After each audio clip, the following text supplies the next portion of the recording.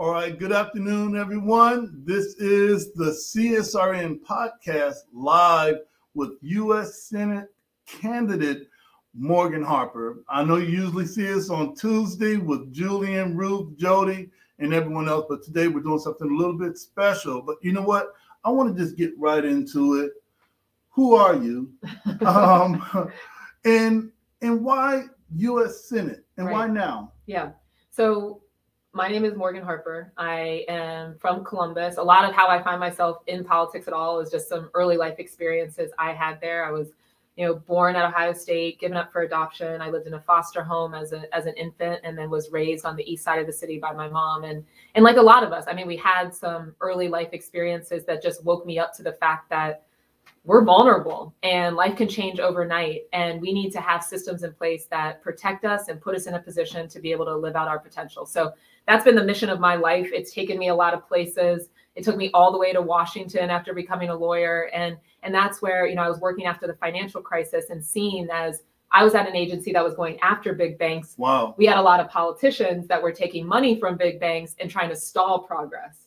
We don't have a policy problem. We have a politician problem, and that's only going to change with more people that have that community experience getting into power to represent us effectively. Now, we just came from our beauty shop, barbershop tour. Love the tour. What was that like? And big shout out to Studio 329. Big shout out to Mr. Impeccable, Steve Sport and Cut, H&D's, Foster's. Of those shops. We covered a lot of ground. Right. All of those shops. And a big shout out to Julian Mack, who helped organize all of this. And then at the last minute said, I can't come. All right. Well, we're getting back for that. But big shout out to him and everybody. What was your thought about meeting all of the people and hearing all of those questions? Yeah. Well, one, thank you for having me both for the podcast and the tour. And shout out to Julian, who's going to join us for putting that together. And then all of our hosts.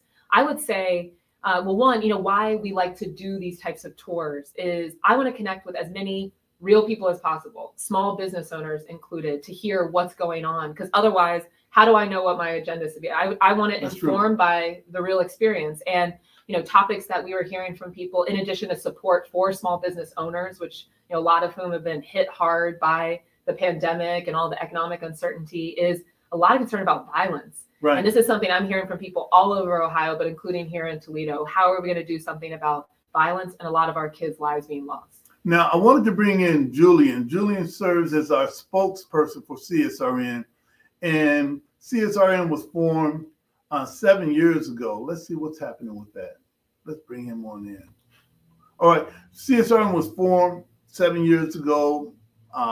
Myself, Mike Leonardi, Jabril Bey, two unique individuals that were neither politically inclined or religiously inclined. And they had this idea that regular rank and file people can organize and speak truth to power. So they put this thing together called Community Solidarity Day. We had a protest. We came back to plan the next steps. And we've been meeting ever since. That's so cool. We met Julian that way. We met so many activists who would traditionally be not invited, to the table. So we're unbossed. Everything that we do is ours, And Julian, we proud to have him. He is dedicated. There's not a microphone that he won't get in front of. Get it behind. There's not a camera that he wouldn't get in front of. And is that a compliment? It is, because look, today so many of us are afraid to speak out. No, true, yeah. Because what they call backlash, opposition, blowback, and to have him as a spokesperson that would take our most radical ideas and articulate it to everyone. So he's the one that they will be upset with first. But we need somebody out there. Yeah. All right. And that's the person. So welcome, Julian. All right. Welcome. Glad to be here. Right. I just want to say that this idea of like a barbershop beauty shop tour. I grew up watching political campaigns a lot. I was like a little baby at the Jesse Jackson for President rally, right? Like, and it was, we went to you all visited several barbershops that were an integral part of my youth, right? Foster's, I remember waiting there for hours for a cut when I was, in my preteen years. And Steve's is a shop that I go to all the time whenever I need centered or whenever I need, whenever I just need to be in touch with with community, right? And people like me. And so, being how I got involved in this space in the first place is, I was already had like a political background, and I started to see this disconnect between the things that I was voting for and what was actually affecting my actual everyday life. And so since I've been an activist, I have been trying diligently to get several candidates to do a barbershop and beauty shop tour, because to me, that's where we hear the real issues that impact our everyday lives.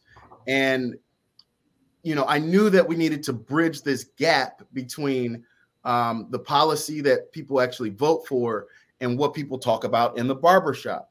And I thought it would be a great idea for a candidate to be that bridge, And so I thank you for having the courage to not just step in one barbershop, but several today, and have those real unscripted conversations with real people.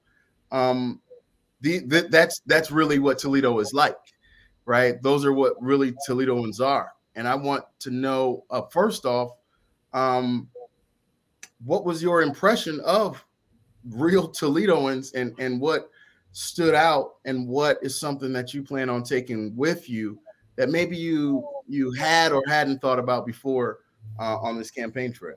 Mm-hmm, mm-hmm. Well, one, I love real Toledo. So I look forward to continuing to come back and meet more people. And I would say, and maybe not a huge surprise, but just the level of sophistication about what issues face us as a community. And we're in this period that I'd be interested in your thoughts, but it's kind of ironic that a lot of our leaders are clueless, and a lot of people on the ground are the most aware of what's happening and have a sense of what is and isn't working. And so that played out, in the conversations that we were having. Some of the other themes that came up, people really challenging me about how I'm going to be different, right, how I'm not going to sell out, how I'm going to overcome the disillusionment that people feel. And those are the core questions, not just for me as a candidate for United States Senate, but for all of us as a community. If we have people that don't feel like engaging does anything, or if we have people that are facing so much a level of trauma and mental health issues that they can't even think about a community beyond themselves, what is our game plan? And that's the whole reason we didn't even get to the, in the introduction of why I'm running. That's why I'm running. We can't have another 20 to 30 years that look like the past 20 to 30. We need to have a new style of leadership that is connected and that more than anything cares and that has ability to connect with people, and then take that into those policy fights. So that was really, exciting in a way that people felt comfortable enough opening up to me to share what those views are, and then comfortable enough to challenge me, right? To demand accountability on the spot. That's what I know is like, okay, that's an empowered voter, and we can work with that. I think there's a overwhelming,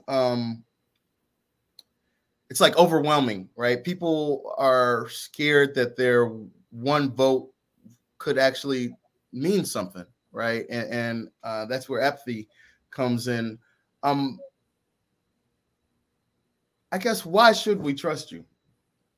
Yeah. Well, yeah, it is a core question. And, and I'll say, I made this leap into politics. This is my second time running for office. I ran for Congress last cycle in Columbus. And I did that because I wasn't satisfied, like you're saying, Julian, I wasn't satisfied with what our options were anymore. At best, I was feeling like, after my time in Washington observing people, at best, we have a lot of people that have no clue what's going on. And at worst, we have a lot of people that do not care or are complicit in everything about this system that isn't working for us. And so once you know that, I couldn't just sit back. I was like, I got to do something about that because I've had the privilege of figuring the system out. And so that's the first thing I would say is I've already been in the belly of the beast. I'm not trying to rise some ladder to get to Washington. I've been in Washington, done the diagnosis, and realized this is what it's going to take to actually make that place work for us. And then also, I'm not taking corporate money. That is something that distinguishes me from my opponent in this race for the Democratic primary and from a lot of sitting members of the United States Senate. And it is the first step to getting any sort of true representative democracy, because we don't have that anymore. We have an institution of government that has been bought and sold to large corporations over our entire adult lives and now has their interests at heart, not the interests of regular people. And then the third thing I would say is I'm self-imposing term limits, 2 terms in the United States Senate. And then I should have something to show for that time. And I should be prepared to pass the baton to someone else. And some people push back on that. They're like, well, what if we really like you and you're really good? It's like, okay, you can really like me and I'll be really good in some other capacity or supporting somebody else to be a senator. But we need to start rebuilding trust in government to show people that we can have politicians that are about anything but just themselves. Thank you. All right. You know what? I went to, we try to do our research and our due diligence, and we went to morganharper.org and we clicked on your issues. And it appears that your top 3 issues are education, healthcare, and childcare. Why are those issues so important to you? Because we heard that in the barbershops also. Yeah. There was a young man that worked in the barbershop by day, worked at Kroger's by night, has a child with a disability, and he was concerned about, child care. He was concerned about health care. People are concerned about education for our youth to go to the best schools. Why are you so passionate about those 3? You have a lot of other issues that I would love to get to, but we only have a short amount of time here. Healthcare, childcare, education. I'm with that. Why are those so important to you? Yeah, well, overall, I'm trying to get us to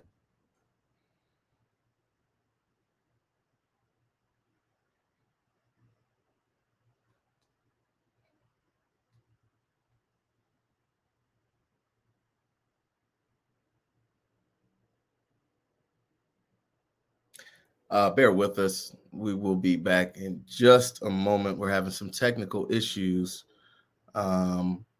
with the internet, and I think we are coming back right now.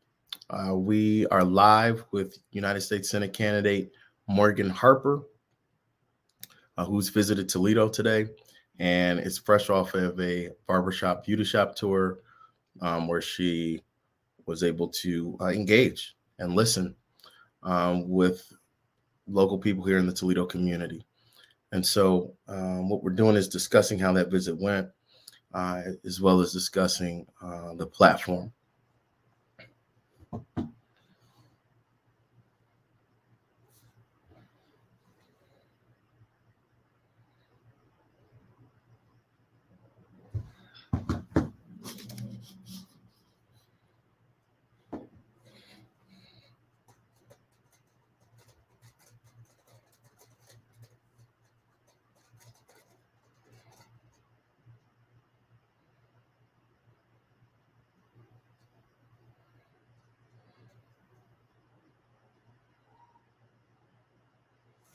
So please hang tight, as we will be right back and discussing with Morgan Harper, who's candidate for United States Senate, Democrat. And we are discussing the barbershop beauty shop tour that happened just today here in Toledo, Ohio. Morgan Harper has been is an organizer. All right, one may ask, why is CSRN doing this today? Right, when we stay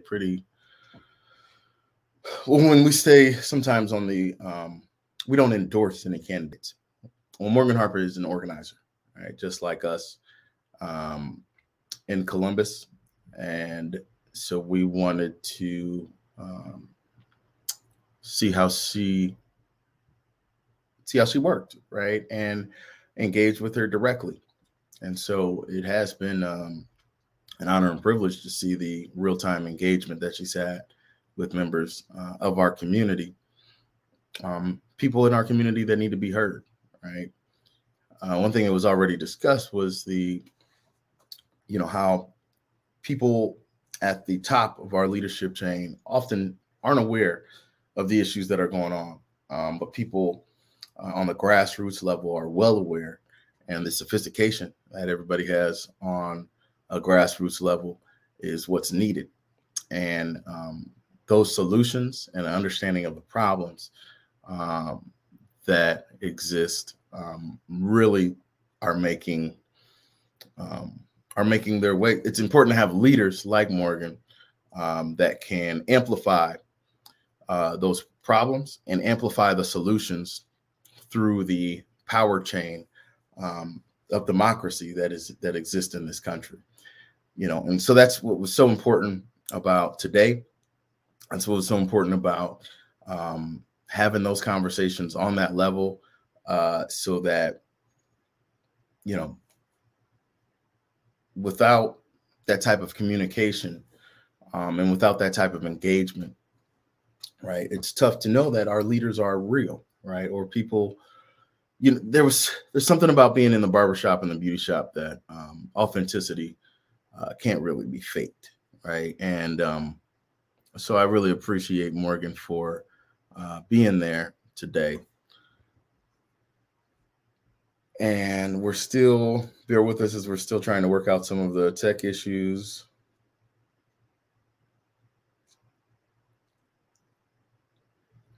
As we're live. This is live, and this is live for real. So bear with us as we were having some technical issues, but